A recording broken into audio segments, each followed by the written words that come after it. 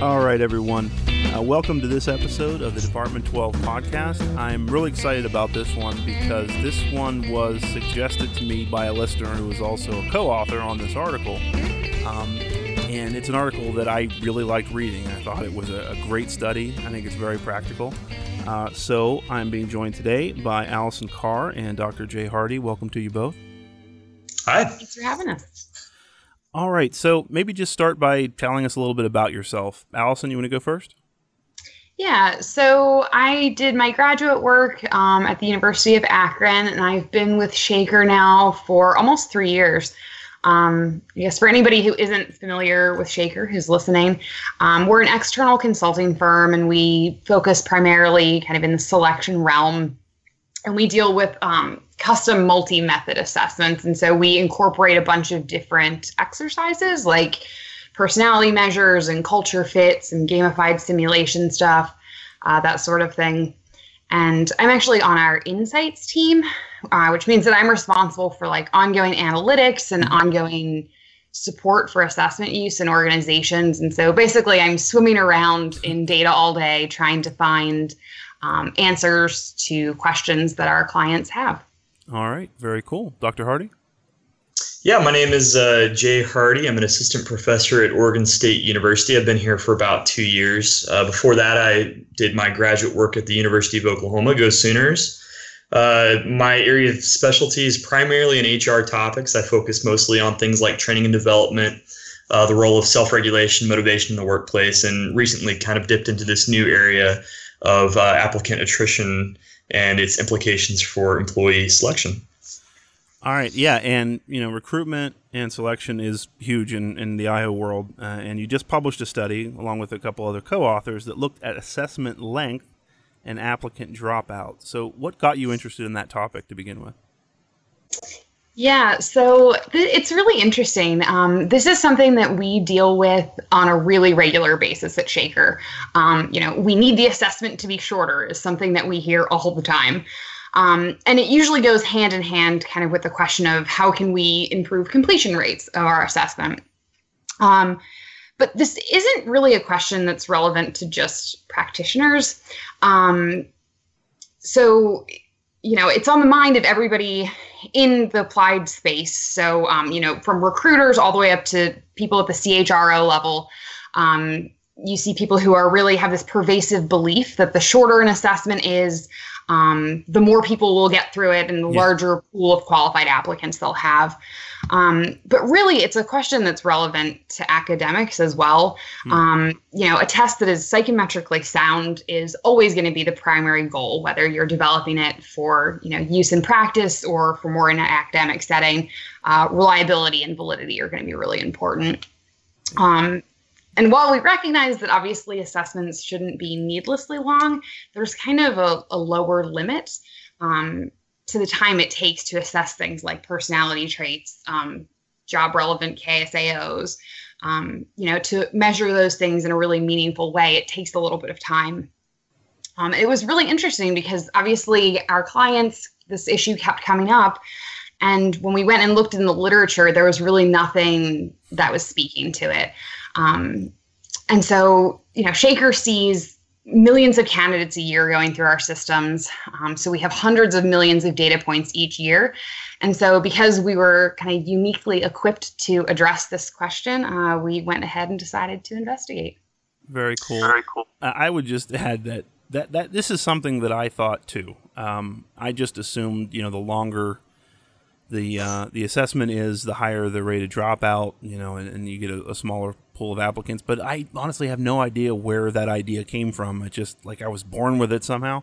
So what did you find? Is that common knowledge true or is it not true?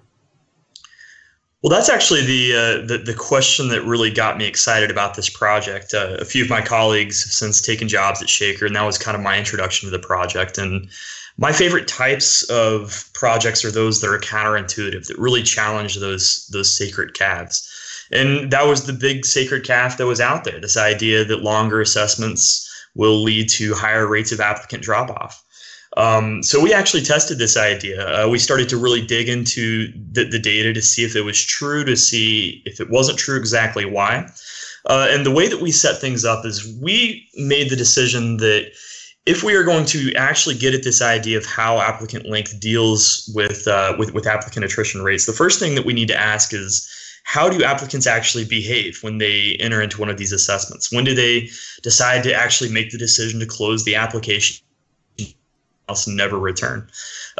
We actually set up 3 different competing possible models. The first was the kind of common idea that longer assessments will lead to higher rates just because applicants are perceived to be these impatient individuals that really don't have the time to wait around and finish a long assessment.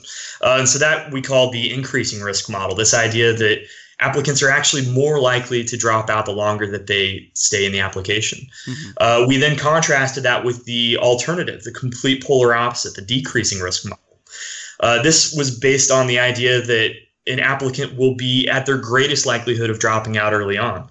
The implications of the decreasing risk model is that if that is actually the case rather than the increasing model, then the bulk of applicant attrition, the bulk of the behavior by which applicants are dropping out of assessments will occur very early on. And for that reason, the length would not have a big impact. And that was actually what we found. We found that when people dropped out, they dropped out pretty early on. And, we can't really dig too deep in this data into exactly why they do that, but there's a lot of theories in psychology and the organizational sciences which suggest that when people get involved in a task, they get invested in it and they're less likely to quit later on.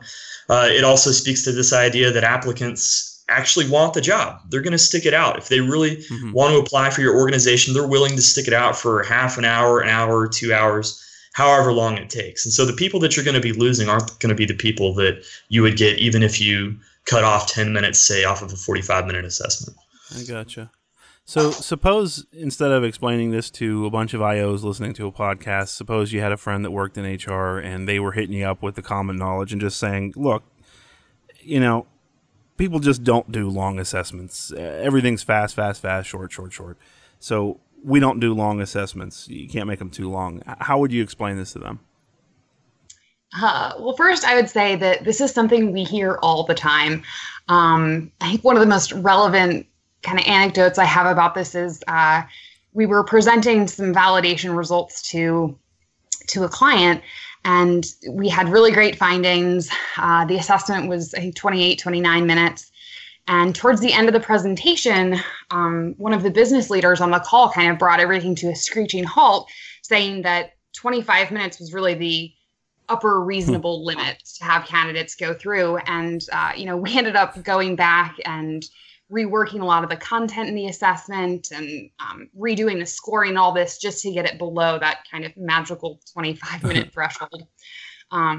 So obviously I couldn't say this to, a business leader in that sort of meeting, but talking to a friend, I would probably, ask them if this is something that they know or something that they're just assuming, because it's really an empirical question. So I might suggest that they read this paper. But, kind of in all seriousness, it's important to acknowledge that this is a really interesting issue when you break it down. People aren't asking for shorter assessments for arbitrary reasons. Companies really are legitimately concerned that they're losing out on these top candidates because the assessment is some sort of barrier. But really, the real question is, not can we get a shorter assessment, but rather how do we increase completion rates? Yeah, that makes sense. Yeah. So every decision that you make in an HR setting has costs and trade-offs. That's probably how I would pitch it and sell it to them. And so, when you make those decisions, you want to make sure that if you are going to invest your time and energy attracting great applicants, you want to make sure you're doing a good job. Same thing if you're looking to kind of make things a little bit more efficient. What are you actually looking to achieve? And answering that question is more important than just kind of following the classic rules of thumb. Yeah. Yeah, and those rules of thumb kind of rule us in the absence of better data. And speaking of data, I wanted to ask you a question about your data, because as I read the article, I saw your sample, which was impressive. It's a data set of about 222,000 some odd job seekers, which that's the kind of data that most researchers would love to get their hands on, but it's not the kind of thing that really gets talked about in methods textbooks or anything like that. So could you just share with us, how did you get your hands on that data? You know, who owned it, and how did you approach them about using it for the study?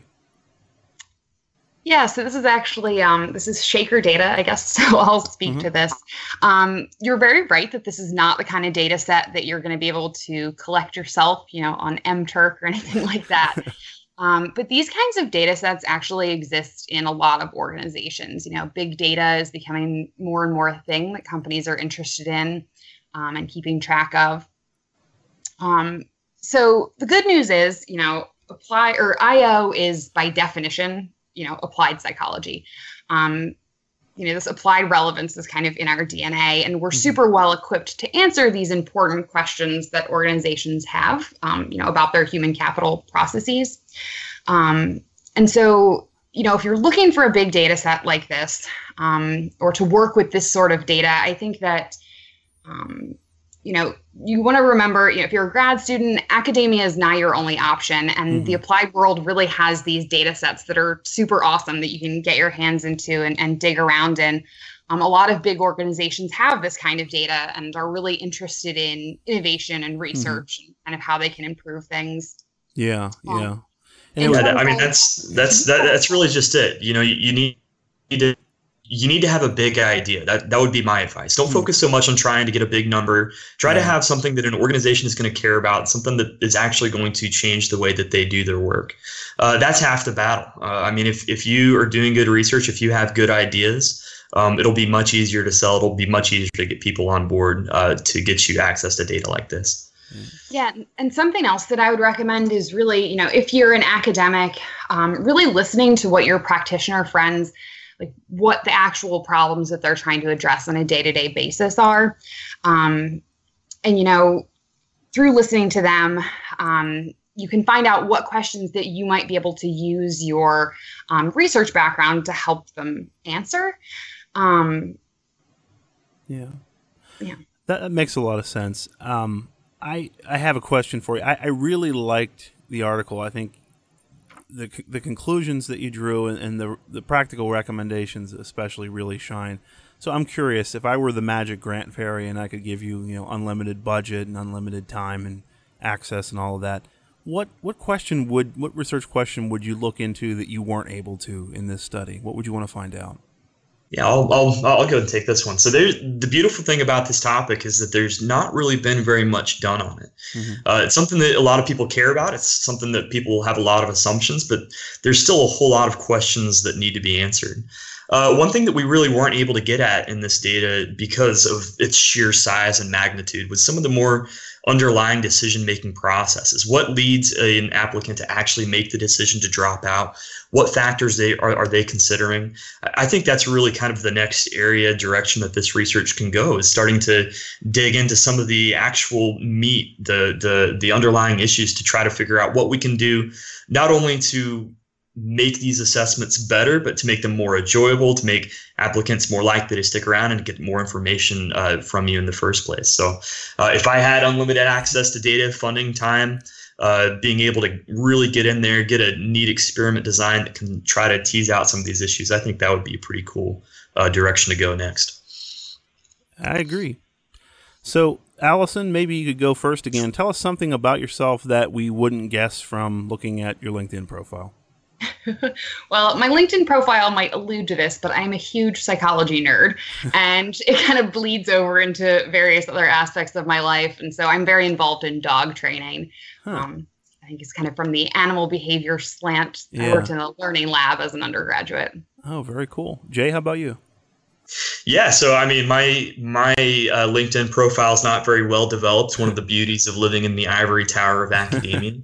And nevertheless, something that's kind of been on my mind, something I've been talking to my students as I teach personality theory, is the fact that I actually have a terrible profile. When I take these assessments myself, I don't come across as a very remarkable applicant. It really is against my basic underlying nature due to my implicit low levels of conscientiousness to kind of drive a project like this from beginning to end. So for those of you who are out there who are kind of in the same boat, don't worry, you can overcome it.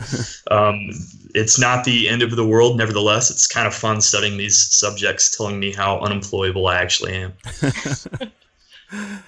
Well, that was great. I want to thank you both for being on the show. I'm going to include a link to the article, and I'm also going to include a link to your contact information if any of the listeners want to get a hold of you. And I also wanted to say a special thank you to Matt Sloan, who was one of your co-authors on the study, who made me aware of the study being there and that, hey, maybe this is a good topic for a show. And I think it was a great topic for a show. So thank you both. Yeah, great. Thank you.